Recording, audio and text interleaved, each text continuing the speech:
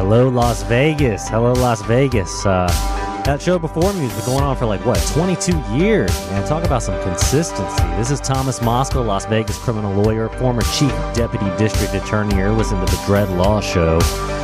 This is episode 3, and we talk about all things law. You know, I was a former prosecutor here in Las Vegas for about the better part of a decade. I've been doing private criminal defense and private practice and civil law for the past couple of years, and here we are just kind of educate people on what's going on and talk about some things. I don't know about everybody else out there, but I've been feeling a lot of momentum lately, a lot of momentum, moving in the right direction. And, you know, the key is just to keep it going, because every time I'm feeling good momentum in my life, whether that's, you know, being in shape or eating right or getting stuff done, you know, something always comes up. You go on a vacation, some friends come in town, and it's like starting from zero again, So for everybody tuning in, welcome to the Dredd Law Podcast. Again, I'm your host, Thomas Moskal.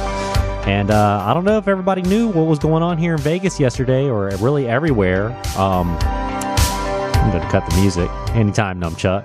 Yeah, that's a little Dredd, Judge Dredd soundtrack that we found, and that's what the show's named after. And speaking of Judge Dredd, yesterday was Free Comic Book Day. I never knew what Free Comic Book Day was, but apparently once a year, every year, and I think it's May 6th, all the comic book companies, they send comic books to all the comic book stores, and they're free comic books, and you go up there, and it's a big event. And I went to 2 different comic book stores yesterday with my 4-year-old son. And the first one, you know, they had people here in Vegas. There's Critical Care Comics, and these are people, they dress up in superhero costume, and they go visit, you know, the people who are in real bad shape, those kids that are in real bad shape. They show up as Spider-Man, as Wolverine, as Thor, and, you know, they're always taking donations for their cause. And they're doing a real good thing. And my son was just, I mean, he dressed up as Spin, which is the new Spider-Man, Miles Morales.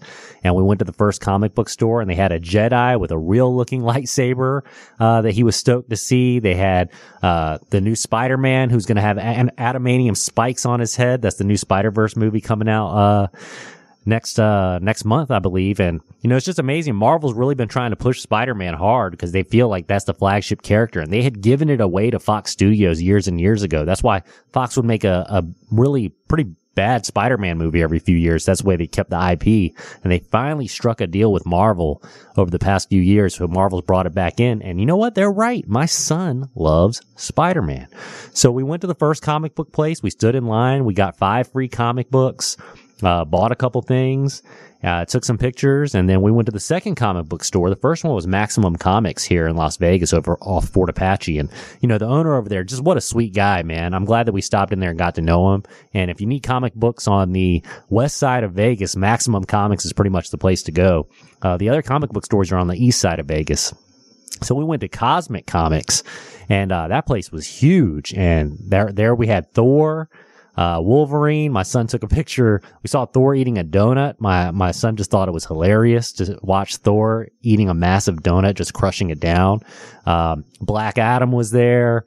Who else was over there? They were doing some trivia, some giveaways, but it was a fun time, man. And, I used to be into comic books as a kid, and I'm trying to get back into them now. I really felt like it brought out my creative side, and I want my son to be into it. So I'm trying to get him involved. And, like I said, this show is the Dredd Law Show, and is named after Judge Dredd, who was a comic book character. Made a couple movies. Sly Stallone played him in 95. They did a remake in 2012 with Carl Urban. And, you know, the thing about Judge Dredd is this dystopian universe, which these judges are like Judge Dredd. He's what they call a street judge. And let me know what you think about this. But the street judge is judge, jury, and police officer all rolled into one, and executioner. And the whole point is they overthrew the U.S. Constitution in about the year 2070. So about 50 years from now, they said, get rid of the Constitution. And crime was rampant. And so they got rid of these. They avoid all the lengthy legal battles of bringing somebody to justice. I mean, you're tried and sentenced on the spot, right there. So if you've ever watched those Dredd Law movies, Judge Dredd, he imposes a sentence, and he actually offers plea deals. Why? After he's found them guilty of whatever, he goes, look, you can put your gun down now, and I'll give you life in prison. That's the deal. And you have 20 seconds to take it, and if you don't, well, it's the death penalty. And he imposes it with his gun called the Lawgiver. And so that's the namesake of this show. And one thing about Judge Dredd in that universe is I was rewatching the 2012 version with Carl Urban recently, and they find the guy who's the killer, and this other judge says, I'm 99% sure he's the guy who did it. And Judge Dredd says, well, we cannot convict and sentence unless we're 100%. So it's a little bit different from what we see here in society now, where it's just beyond a reasonable doubt. And I know a lot of people, they have problems with this whole idea that the legal system takes too long. Justice delayed is justice denied, but the wheels of justice turn ever so slowly. And we know that's the truth. And I know that's the truth. One of the reasons I left being a prosecutor was, the cases that I had, they just went on forever. And it just seemed like I could not get them to close. I couldn't get justice to the victims of the families. I couldn't get closure. And the only way to do it was really to offer a plea deal, for early closure, which brings me to, what might be the, one of the biggest, stories in, Las Vegas over the past week was, Las Vegas Raider Henry Ruggs. He got a deal, and the news was reporting all over it, and they're saying it's a pretty good deal. And I was interviewed by some of the news agencies, and I have to agree, it is a pretty good deal for Henry Ruggs. And a lot of people are upset about it. And a lot of people are upset about the Henry Ruggs deal because of the way the news is portraying it. Because plea deals get a bad rap. So let me tell you, Henry Ruggs was a Las Vegas Raider, had a very promising future as a wide receiver out here in the NFL. He was deadly. He was a deadly wide receiver, and it became deadly on the streets. He was DUI one night. He was driving 156 miles an hour. He rear-ended Tina Tintor. She died. Her dog died. And the case has been going on ever since. And it's been about almost 2 years since that happened. And so earlier this week, he waved up on a deal. And when you wave up on a deal in Las Vegas, what that means is basically you have a right to what we call a preliminary hearing. And a preliminary hearing is in the bottom court, the justice court. So there's two court levels. So district court is the top court. That's where you're going to be set for jury trial. That's the judge that's going to sentence you. But you got the bottom court is justice court. That's where your case starts. And so he was still in justice court after 2 years. And there's been a lot of reports on the delays in that case, why he hadn't even ascended to what I call big boy court. And so when he waived, what he did is he waived his right to a preliminary hearing. And all a preliminary hearing is a hearing in front of a judge. It's similar to a trial. The prosecutor has to come and put on some evidence, but they're not putting on all their evidence. The only thing they need to prove to that judge at the preliminary hearing is that there is probable cause that you committed the crime.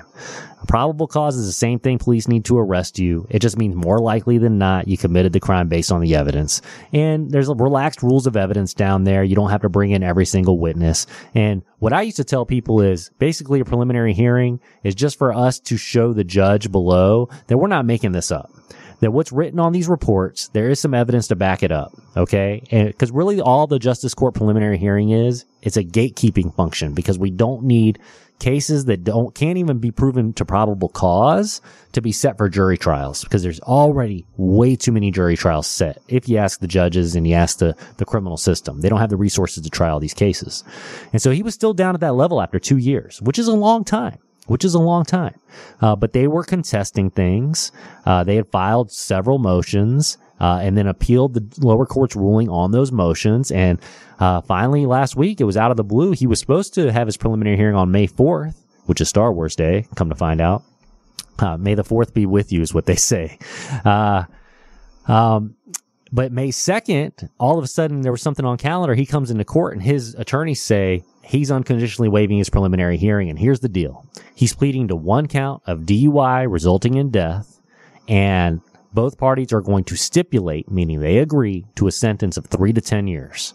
And then he's also agreeing to a misdemeanor vehicular manslaughter charge, which I really don't even understand why that charge was thrown in. at all. I don't get it. And I would have been the guy who was actually prosecuting Ruggs had I still been with the DA's office here in Vegas. And I've never thrown in a vehicular manslaughter charge in the mix with a DUI death count. Here's the way it works. And the reporters were asking me this. They were like, why are they dismissing the reckless driving counts? Why are they dismissing the misdemeanor gun count? And I'll tell you why.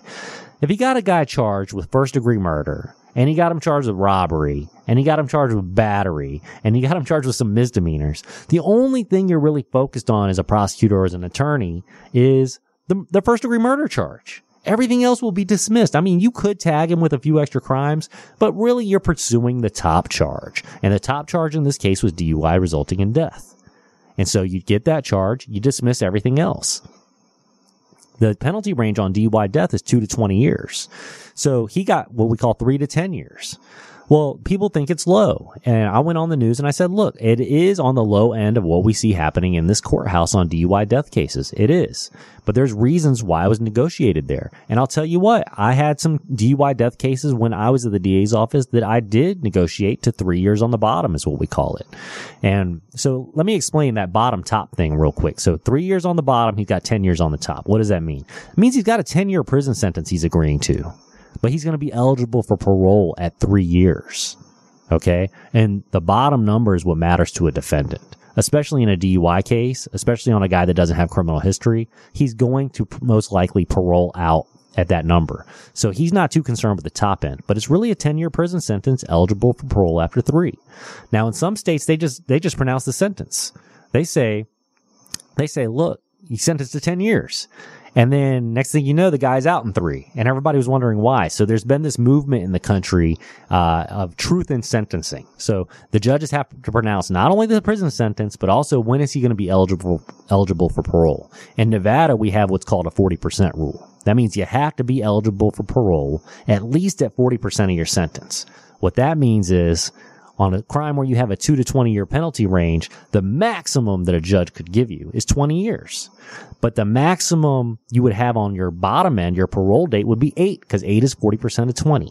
And, if you get a 10-year sentence, it has to be at least 4. So the maximum a judge could have given Ruggs on a 10-year sentence is 4, but all parties are agreeing to make his bottom number 3. The other thing that's part of the plea deal is it's conditional. So this is what we call in the business a stipulated 3 to 10. It's a conditional plea. And it's a conditional plea, meaning the judge has to follow these negotiations, the recommendations. If the judge decides that no, Ruggs should be getting more time, I'm going to give him more, well, Ruggs gets to withdraw his plea, and then he gets to go ahead and proceed to trial as if he had not pled guilty at this point. And the only thing he's lost is he's already waived his preliminary hearing, and now he's in big boy court set for trial. And they can litigate this thing, and they can do everything they need to do.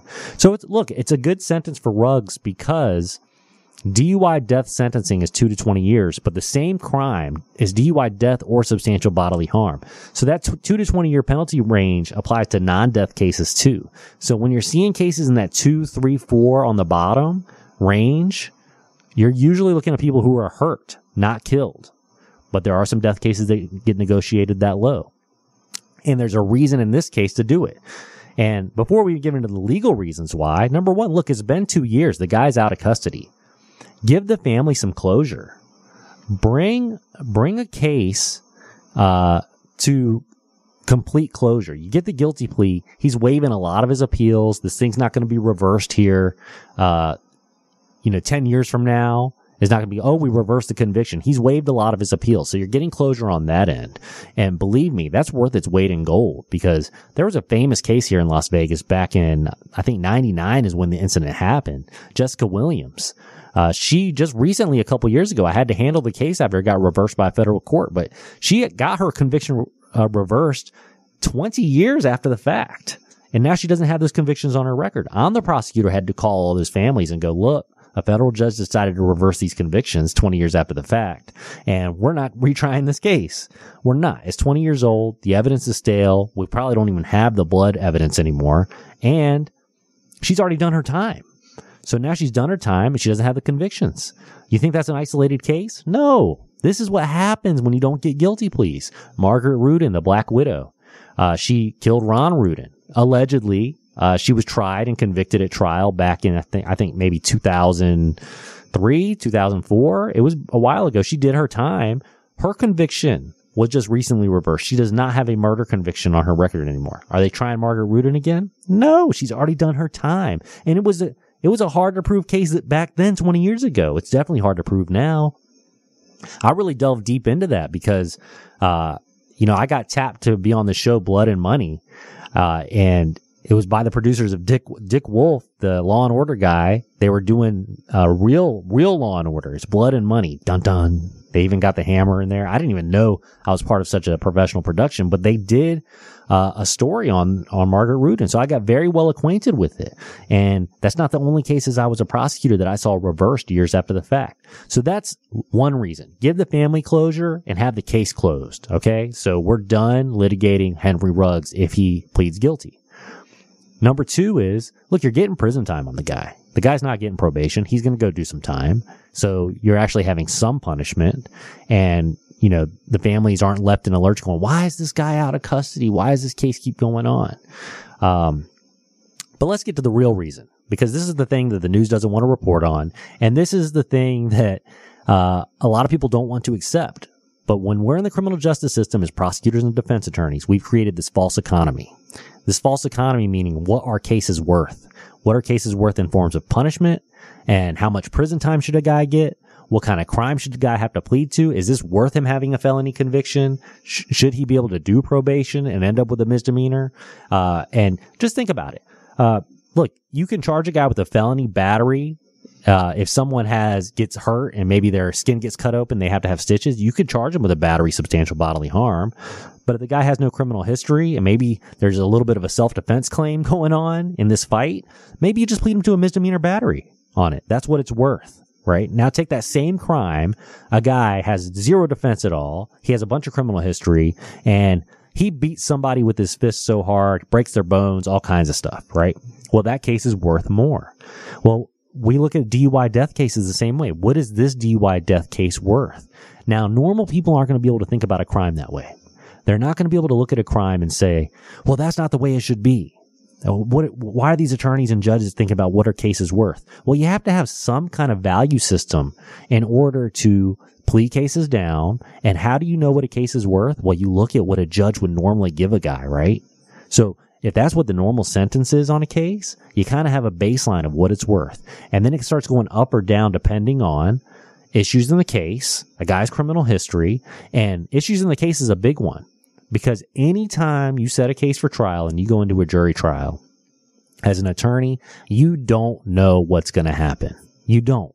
You could have the strongest case in the world, and all of a sudden two witnesses are all of a sudden no-shows. You thought they would be there for trial, and now they're not, and you needed them to prove the case. Guess what your case just became? Unprovable. Unprovable. And you found that out right there in the middle of the trial. Proof issues is another one.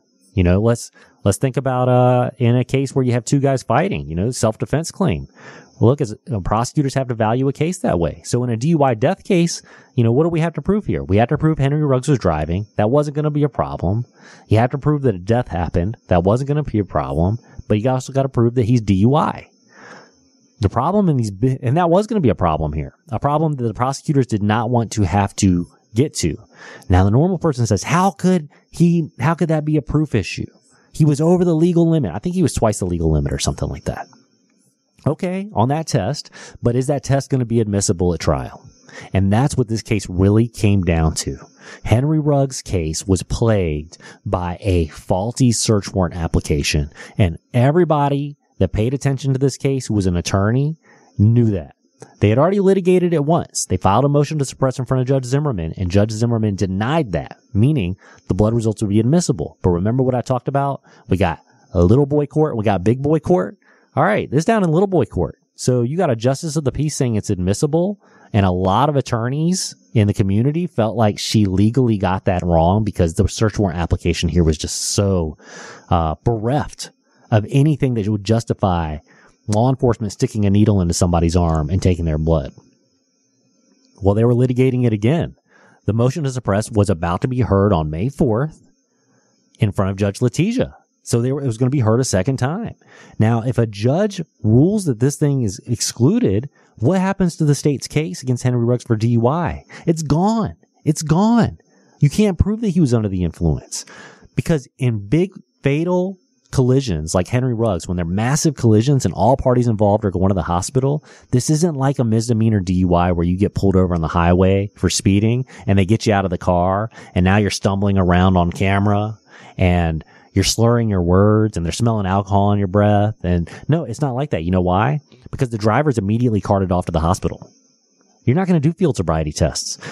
I'll tell you, I had a case one time where a guy, he ran a red light, he smashed into this old lady's car, T-boned her, killed her, and he was hurt bad from the accident. He was hurt bad. I know this because he's on body camera screaming in pain. And Nevada Highway Patrol gets this guy out of his car and has him do what we call the walk and turn test, where they're walking and they got to maintain their balance, has him do the one leg stand test. Every time this guy takes a step, he's screaming in pain. Ah! He can barely stand up. Ends up, I checked his medical records. He goes to the hospital. He's got broken hips, fractured femur, everything. Okay? And they write up in their arrest report, failed field sobriety tests. And I thought to myself, well, that's just great. You know, a guy with 2 broken legs and a broken hip, he can't do the walk and turn in the one leg stand. What kind of evidence is that for me to present at a trial? You know, what I was telling them was, look, you go get the blood test. That's how we have to prove these cases. When someone's hurt in an accident, a driver, and he's going to be the defendant, we need the test results. Okay? I'm not going to be able to tell a jury that the guy's balance is off when he's got broken bones and he's going into surgery. Yet, that is what you're left with when you don't have a blood result. You have to prove it old school. We call it an impairment case. You got to prove his ability to drive was impaired. So what kind of evidence are you going to show to prove that Henry Ruggs was impaired? Was there bad driving? Well, look, the guy was going 156 miles an hour in a 45. But does that indicate impairment? No, that indicates somebody's driving really, really fast. Impaired driving evidence, good evidence of that is you're weaving all over the road. Your lights are out. You didn't even know your lights were out. You know, you didn't turn your headlights on. You ran a stop sign. Those kinds of things are good evidence of impairment as far as impaired driving goes.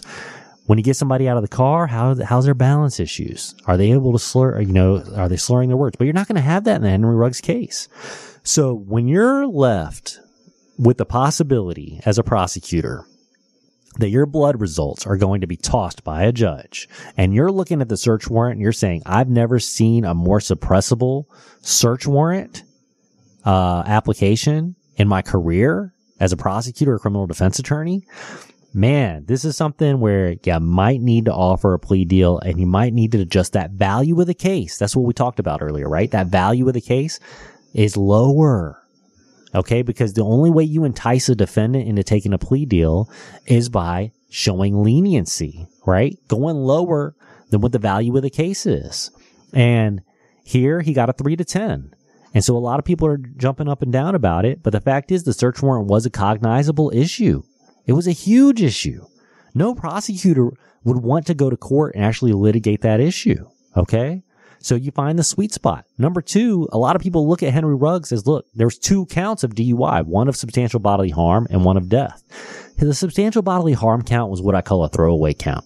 It was his passenger, it was his girlfriend, and I'll be honest, her injury wasn't that bad. I think it was maybe a hairline fracture in her wrists. You know, don't quote me on that, but that's the word on the street. Regardless, she didn't want prosecution. She actually hired her own attorney to try and block the state from having medical records. So what is she going to do when she gets on the stand?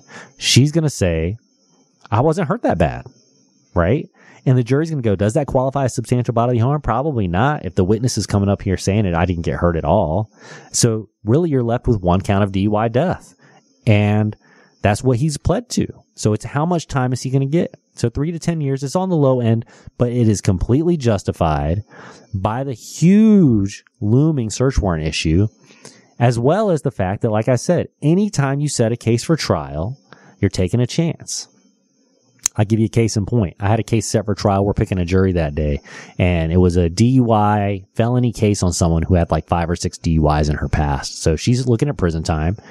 And it's a misdemeanor DUI, except for the fact that she has so many priors. So all I need is a cop that came and pulled her over, maybe the witness that called 911, and then the nurse that drew her blood, and then the chemist. Okay, well, I definitely need the nurse who drew her blood. If I can't get the nurse who drew her blood into court, I can't prove the case. And guess what the nurse tells me to do as we're picking a jury? She turns her phone off, and she texts my investigator, goes, "Kick rocks, I'm not coming. I don't feel good." And we can't get a hold of her. And it's going to be a one-day trial. Like, literally, I'm going to need her there in the courtroom in a couple of hours. So what happened to the value of my case? It went from this super provable case that I should have no problem doing to, I can't prove this case here. And what am I going to do? So I offered her a plea deal right there on the spot. Right there on the spot. And she took it, and she ended up doing prison time. 5 years, eligible for parole after 2, which was the minimum, given her history. That was the minimum sentence, and she took it. Now, if I could have proven that case, the judge we were in front of, a lot of judges give these recidivists a lot of time. They're going to end up with not being eligible for parole until 4 years, until 5 years. But that's how the value of a case works. And that's how DAs are always thinking right there. And you don't know what else was going on with the DA's case. I mean, the search warrant issue was looming heavily. But were there other issues that they were facing behind the scenes? This is the thing the public doesn't know, and a lot of defense attorneys don't know. And what kind of makes me kind of a deadly defense attorney out here is because I understand all of the concerns that a prosecutor has in their case. And so, yeah, Henry Ruggs, he got the deal. People are mad about it. And I'll tell you what, the reporters don't even really want to talk about the search warrant issue that much. They don't. What do they want to do? They want to make everybody mad. I mean, that's what the news agencies are doing all over the country. Make everybody mad. How can this privileged NFL athlete with millions of dollars, and he's got the high-priced defense attorneys, he got the deal. He got the deal. But the poor people, the minorities, they're getting rougher deals than him. I mean, that's the way it's being portrayed out there, right? They don't want to talk about the search warrant issue. I try not to consume mass media. I can't stand it. It's like all they're trying to do is rile you up. They don't want to give all the facts of the case. They don't want to give you the real deal. And so I'm telling you here, the deal was justified. That's not what you want to hear, but I'm telling you what is the reality of the situation on the ground. And that's what citizens should want to know. What is the reality of the situation on the ground? Okay. The real story should be is, why was the search warrant application so problematic? And what can be done so this doesn't happen in future cases? Because where the search warrants always get bungled? It's on these huge cases. It's on the huge cases. The reason for that is it's chaos on the ground. You show up to an accident like Henry Ruggs where it's 156 miles an hour collision. Somebody's dead. The paramedics are coming. The coroner's being called. You're blocking off traffic. You got 50 officers at the scene. The defendant, who you think is DUI, is being rushed off to the hospital. So you got another officer trying to trail him that way to try and conduct the investigation there. And so they're like, somebody get the search warrant. And in a DUI case, you have to rush and get the search warrant. You can't, it's not like searching somebody's house, we can do it tomorrow. Take your time on the search warrant, make sure everything's right. It's like, no, we need to get this guy's blood in like the next hour. We need to get it definitely within 2 hours, as fast as possible. So you dole this out to some rookie cop. I'm not going to say it's a rookie in this case, but let's just say some cop who's not really, really experienced in doing search warrant applications. They're intimidated by it because in a DUI, you don't get to type it out first. You call a judge on the phone. You call a judge and go, "Sorry for waking you up, judge. My name is so-and-so. All right, I'm applying for a search warrant." And the judge is like, have a sleep, like, "All right, go ahead." And so you're already intimidated as an officer. And you're not even really involved in the investigation. Someone just called you, said, "You get the search warrant." And you're like, "Well, I don't even know what's going on." So it's just chaos everywhere. And in these cases are the ones where the search warrant applications get messed up the most. These cases are the ones, my last case as a DA in the office was a case where 5 cyclists got killed out in Searchlight. A guy who was super high on crystal meth just mowed him down. And they bungled. They didn't even apply for a search warrant. They said, "We don't have enough for a search warrant." Isn't that funny?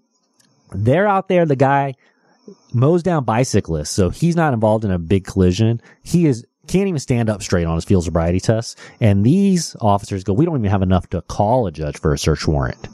Yet with the Henry Ruggs case, they go, "All right, now we have a guy who's involved in a violent collision. Let's call a judge on a search warrant." But nothing was told to the judge about not even smelling alcohol on his breath, right? The only fact they relied on was the fact that there was a bad accident. Now, some people out here might say, well, if there's a bad accident, that should be enough for a search warrant. Well, maybe you call a judge and you say that, and definitely the judge who was called that night felt like it was enough for the search warrant based on the facts, approved it, and Judge Zimmerman ruled that it was enough on the first go around. But I'll tell you what, I have studied case law out throughout not only Nevada, I'm an expert in Nevada law, but throughout the country. I have not seen any cases where a search warrant was challenged for a DUI blood draw, which this is the most invasive search you could have, is sticking a needle into your body. That's more so than searching your car. I'm going to stick a needle into your body and pull your blood out. There's not a case out there where someone has gotten a needle stuck in their body just based on just being in an accident. You were just in an accident. That's it. Nothing additional. Judge cannot put a needle in his body. And that has been upheld by an appellate court. So that's why everybody was looking at this case as, look, if this thing really gets litigated, most likely an appellate court is going to frown upon this based on the cold legal analysis, law applied to fact. They're going to frown on it.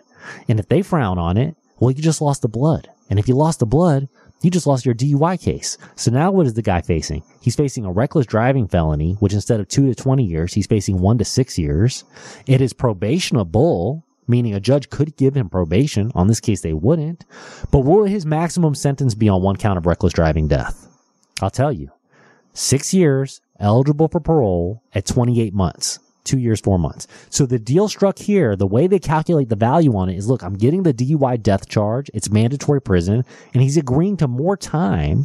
Instead of 6, he's agreeing to 10.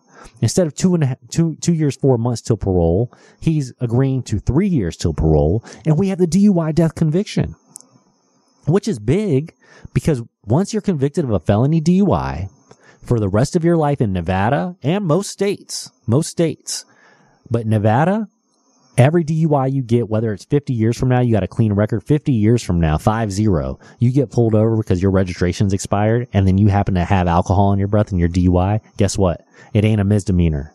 Because of your DUI death conviction, you're facing mandatory prison. 15-year prison sentence, eligible for parole at 2. So, they have that. He's enhanceable for the rest of his life. They got the DUI conviction. And so, I don't disagree with what happened in this case. I don't.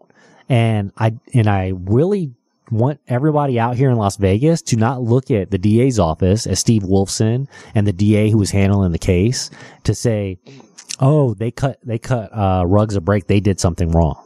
You know, the fact is, one of the reasons why I left the DA's office, because I was on so many high profile cases, I'm the one who's standing in court with my hand on my junk, looking embarrassed, like, oh, I have to deal with this case. We have all these issues in this case. I'm the one who has to talk to the victim to go, this is the reason why we're cutting the killer of your family member, what you would consider a break. It's not law enforcement that has to do that. It's not witnesses in the case. Like I told you, that nurse who just told me to kick rocks on the day of a jury trial, she never has to answer for that. She never has to feel embarrassment for that. I'm the one sitting there in court dealing a case. The judge goes, why are you giving this recidivist such a good deal? And I can't even say it out loud right there, or else the deal's not going to go through. And that's what you have to do as a prosecutor. So, look, they're evaluating the case every which way that they can. And I'm sorry to say that you can't. I'll say it again. I said it last week. It's one of my favorite lines in law movies. Training Day, Denzel Washington. It's not what you know. It's what you can prove. Okay. And that's what the attorneys are all looking at. And so Henry Ruggs, he's going to go through with the deal. Why? Because it's conditional. Most guilty pleas have this little clause in it where the judge will say, you know, I can do whatever I want within my discretion. It's 2 to 20 years. I can give you 20 years if I want to. They can say that. But in this case, that's not really true because if the judge wants to give him more time, he'll be able to withdraw his plea and then proceed to trial as if the plea had not happened. Well, the judge wants closure too. The family wants closure. And wouldn't it be something if the judge goes, I think you should get more time, withdraw your plea, then they file a motion to suppress in front of that judge, and then he suppresses the blood. You know, so this is why judges need to kind of like listen to what the prosecutors and defense attorneys are doing and follow the deals, because maybe that judge is not aware yet of the proof issues in the case. And they're looking at it just like some members of the public. Like, he should be getting more time. So that's the Henry Ruggs situation. And he got a plea deal. And let me tell you, that's 99.9% of cases in the United States end up in plea deals. They have to. Our entire system here in America is based on plea negotiations. You can't try every case. You can't even try 10% of the cases. We simply do not have the resources out there. We don't. And plea deals get a bad rap. But you have to understand, plea deals are good not only for the defendants, they're also good for the prosecutors. They're also good for the families. I had cases where I couldn't get a guy to take a plea deal. Literally, the guy's been out of custody for 7 years, still awaiting trial. Okay? How do you think the families feel in that case? 7 years of delays? 7 years. Justice delayed is justice denied. I'm sorry. Immediacy is what really rings true when you feel a sense of justice. To have somebody put in jail right away and then a sentence imposed, he goes to prison. It happens quickly.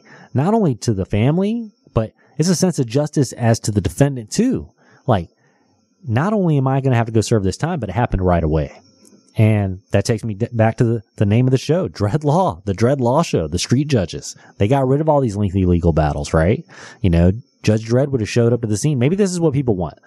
Let's overthrow the Constitution like they did in the Judge Dredd universe.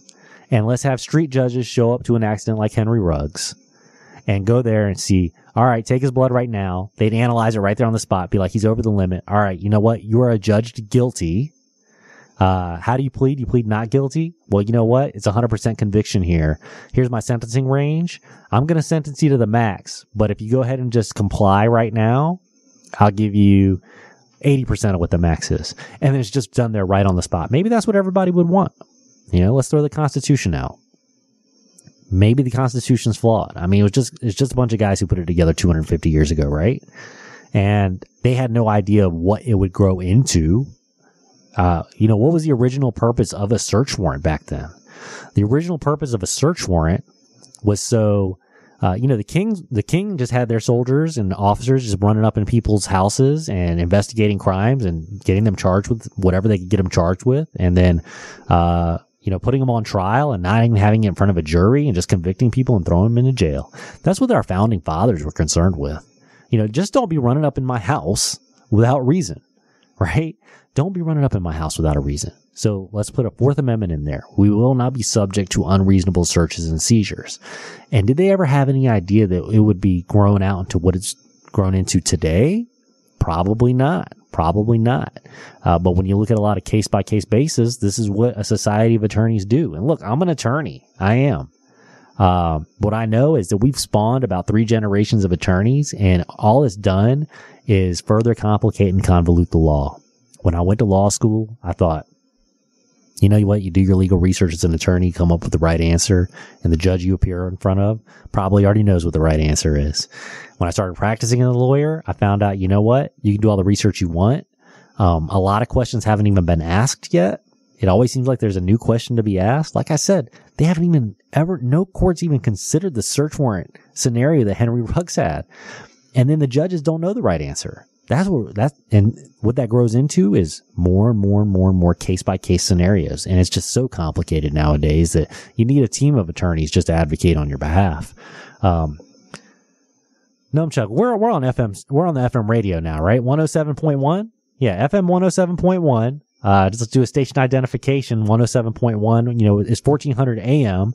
Also live on TikTok, Las Vegas Criminal Lawyer. If anybody wants to call in, join the discussion, it's 702-221-7283.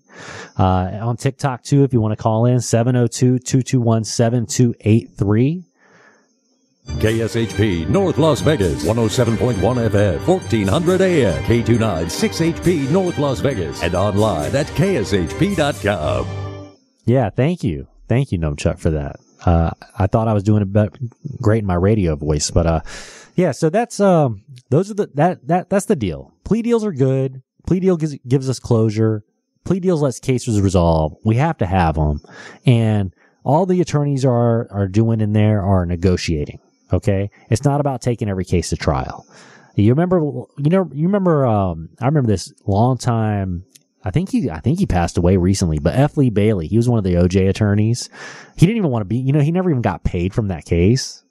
He did the cross-examination of Mark Furman where he was just dropping N-word, like crazy on Mark Furman to paint Mark Furman as a racist.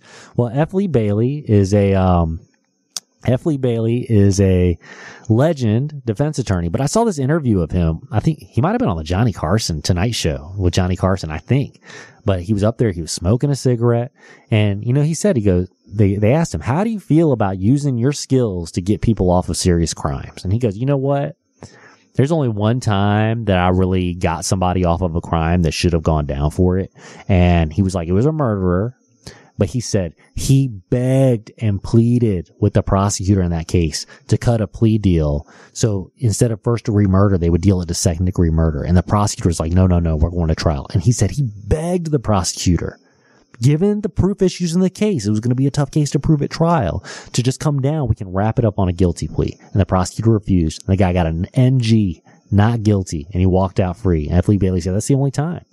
But that was a prosecutor who wanted the whole enchilada, instead of just valuing the case where it needed to be valued, right?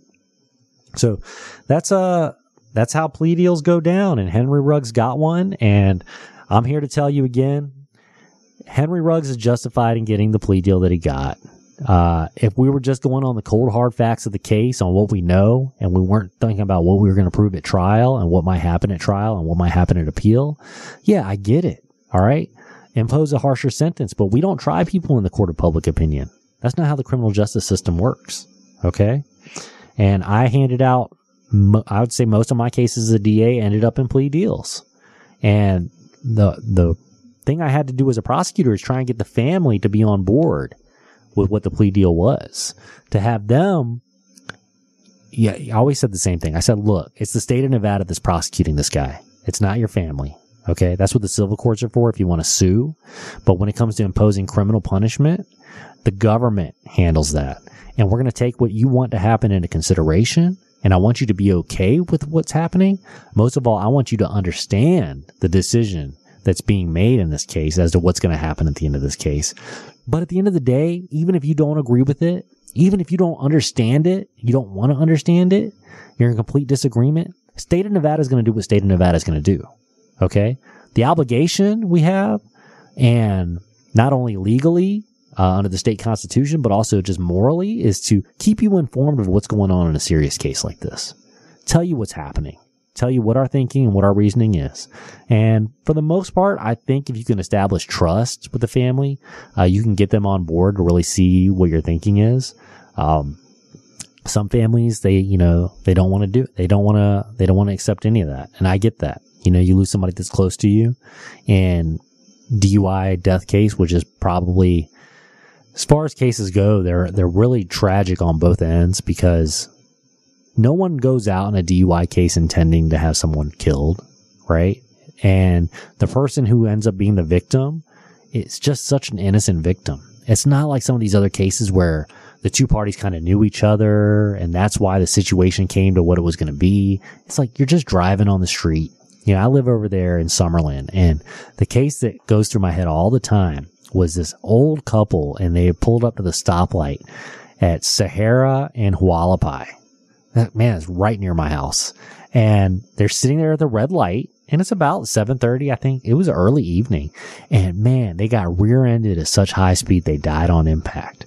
And when we prosecuted that case, we saw surveillance. The guy's over in this bar over downtown Summerlin. He's so drunk out of his mind, he just left his wallet and everything on the bar. He's with this girl that he's dating. He can barely walk. And the employees there were trying to stop him from getting into his car. They were trying, and he was just not going to be, he wasn't going to be stopped. And the employees were watching him drive out of there, and they knew something bad was going to happen. But I think about that old couple who was just sitting at the stoplight. You don't think that, but just sitting at a stoplight, your life could get ended out here on these streets. And, DUI, it's a scourge.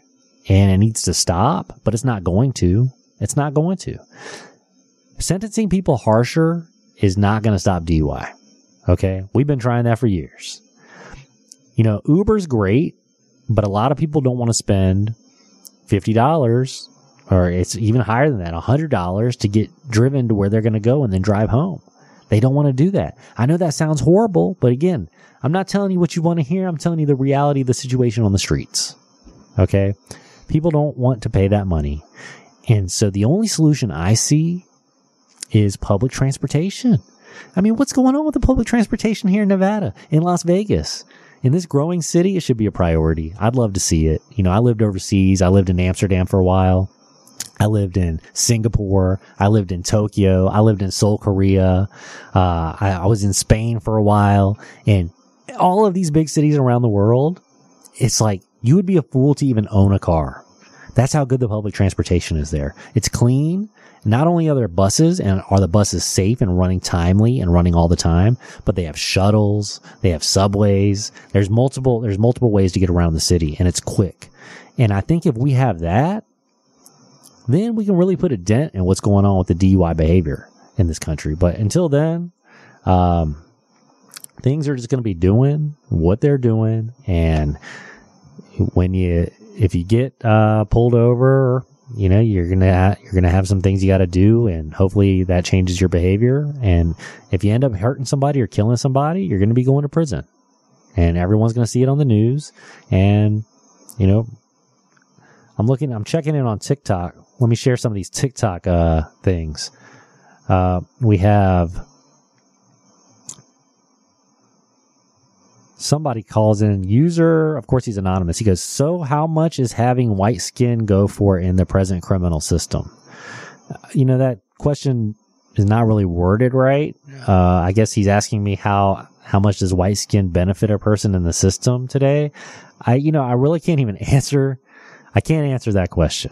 You know, I know that's a feeling on everybody out there. Look, there's systemic racism that exists in the American system. Not only an American system, it's other countries too. It's just kind of like in our DNA. So I can't put a number on how much that goes for you. Sometimes it goes against you. I'll be honest. Sometimes it goes against you because there is this reversal of maybe we should go harder on them. But, let me see. Who else is out there? Lola Melendez. I do have a felony case.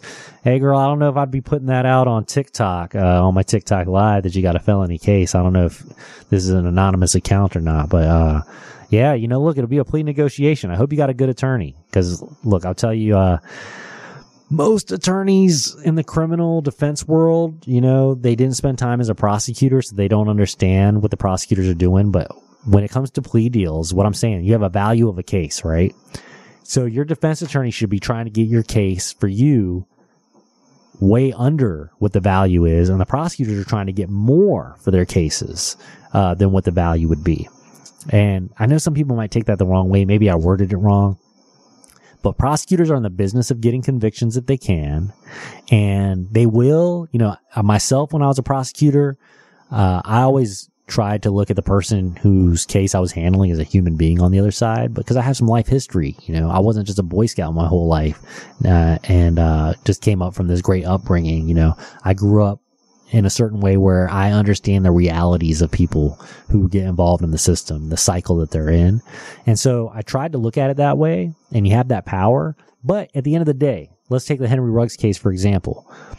If I'm a prosecutor on that case, yeah, of course I don't want to give him 3 to 10 years, right? Because the facts of the case, he should be getting more time.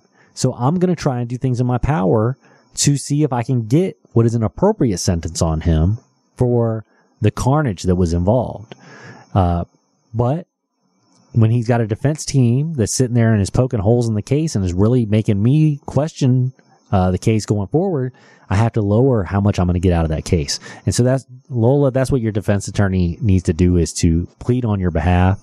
And sometimes it's not about proving the case. I'll tell you this, a lot of attorneys, when I was a prosecutor, I learned there was only maybe 2 times in my career that a defense attorney actually came to my office, said, hey, can I come by and talk to you? And I'm like, oh Lordy, here he goes. He's going to come in and beg on behalf of his client. He's going to beg because I got his client, like, proof wise, this open shut case.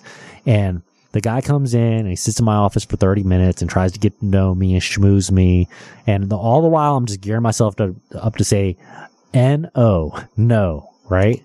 But he really made a pitch on behalf of his client. And I took notes because I said, hey, I don't see anybody doing this. Sometimes all they do is send in an email. Sometimes all they do is maybe make a phone call. Sometimes they just receive the email from me and go, all right, that's what we'll do. They don't even try to advocate on the behalf of their clients. So when I get a case, I have no problem. And maybe it's because I know all the prosecutors downtown. I'm on first name basis. I have no problem saying, hey, I want to come by the office. Or I see them at court and go, hey, let me come by your office real quick and talk to them for 20 or 30 minutes about your case, about who you are as a person. I'm telling you, no one does that. They might call over and go, hey, my client's a real good guy. But I'm talking about, let me get some pictures of you. Let me get some information on you, your family dynamic. You know, are you a single mother with a 1-year-old at home? Let me bring this to the prosecutor's attention for real, and see if I can get them to budge, because your case is totally provable against you. You know, I hope you have an attorney that's willing to do that extra amount for you. But what happens is a lot of attorneys out there do high volume practices, and they're not trying to spend time on your case like that, especially plead on your behalf. So, we had one other comment said, awesome nerd reporter wishing well to Maggie Thatcher at taking office. Okay, I have no idea what that means. Margaret Thatcher, something like that. So anyways, I'm Las Vegas criminal lawyer Thomas Moskal. You can find my website, lasvegascriminallawyer.com, lasvegascriminallawyer.com, 848-5555. If you ever need a consultation, anything like that, you can give me a call. I do practice primarily criminal defense here in town. And, you know, I always like to end every show with a little quote that I have a lot of life-changing quotes that I keep a hold of. And I'll just turn to something random here, but let me see. Here's one. This is my father used to say this to me. My father, Nelson Moskal, rest in peace. And so this is when somebody would say, oh, just give it some time. Like, let's just give it some time. Or somebody would say, it'll blow over. He always said the same thing, and it stuck with me after these years. And he's like, yeah, let's just give it some time. Maybe it'll blow over. It'll get better. You know, that's what Edward III said in 1337 when he usurped the French crown. And that led to the 100 Years' War. Yeah, remember that, everybody. Nothing blows over. Sometimes you have to confront things head on in life and kind of like communicate and get things done on that way. I always thought that was, you know, I went back and researched his saying on that, and he's right. You know, Edward III, he did usurp the French crown. He just said, hey, it's mine. And they were at war for 100 years. 100 years.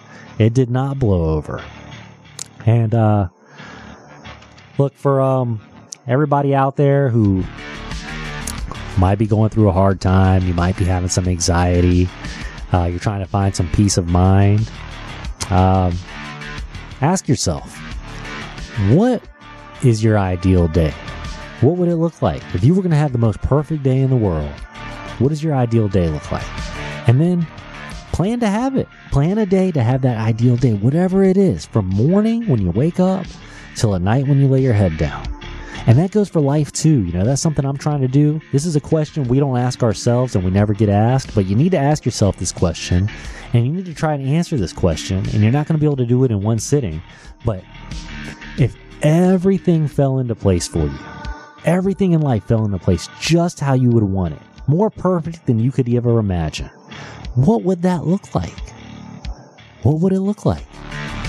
If you actually answer that question yourself, you'd be surprised. You could make a lot of that stuff look like that way sooner than you think, maybe almost immediately. And within a few years, if you really put your mind to it, to make your life look like that, it's going to look like that. But you got to answer the question first. You got to know what you're striving towards. And so I leave everybody else with that.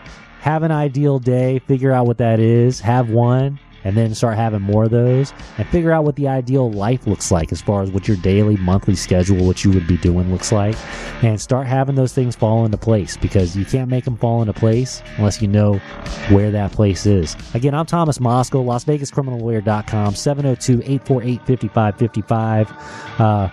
Thanks for joining into the show. And, you know, somebody just said, what about Hunter? Anything to see there? I don't talk a lot of Hunter Biden on this show, but there is a guy you can tune into on 107.1 and 1400. He'll love to talk to you about it. Brian Shapiro, Monday through Friday, noon to 2, You call him up with a Hunter Biden question, he'll be happy to talk to you about it. I have no idea what's on the laptop, and frankly, I don't care what's on the laptop. I don't.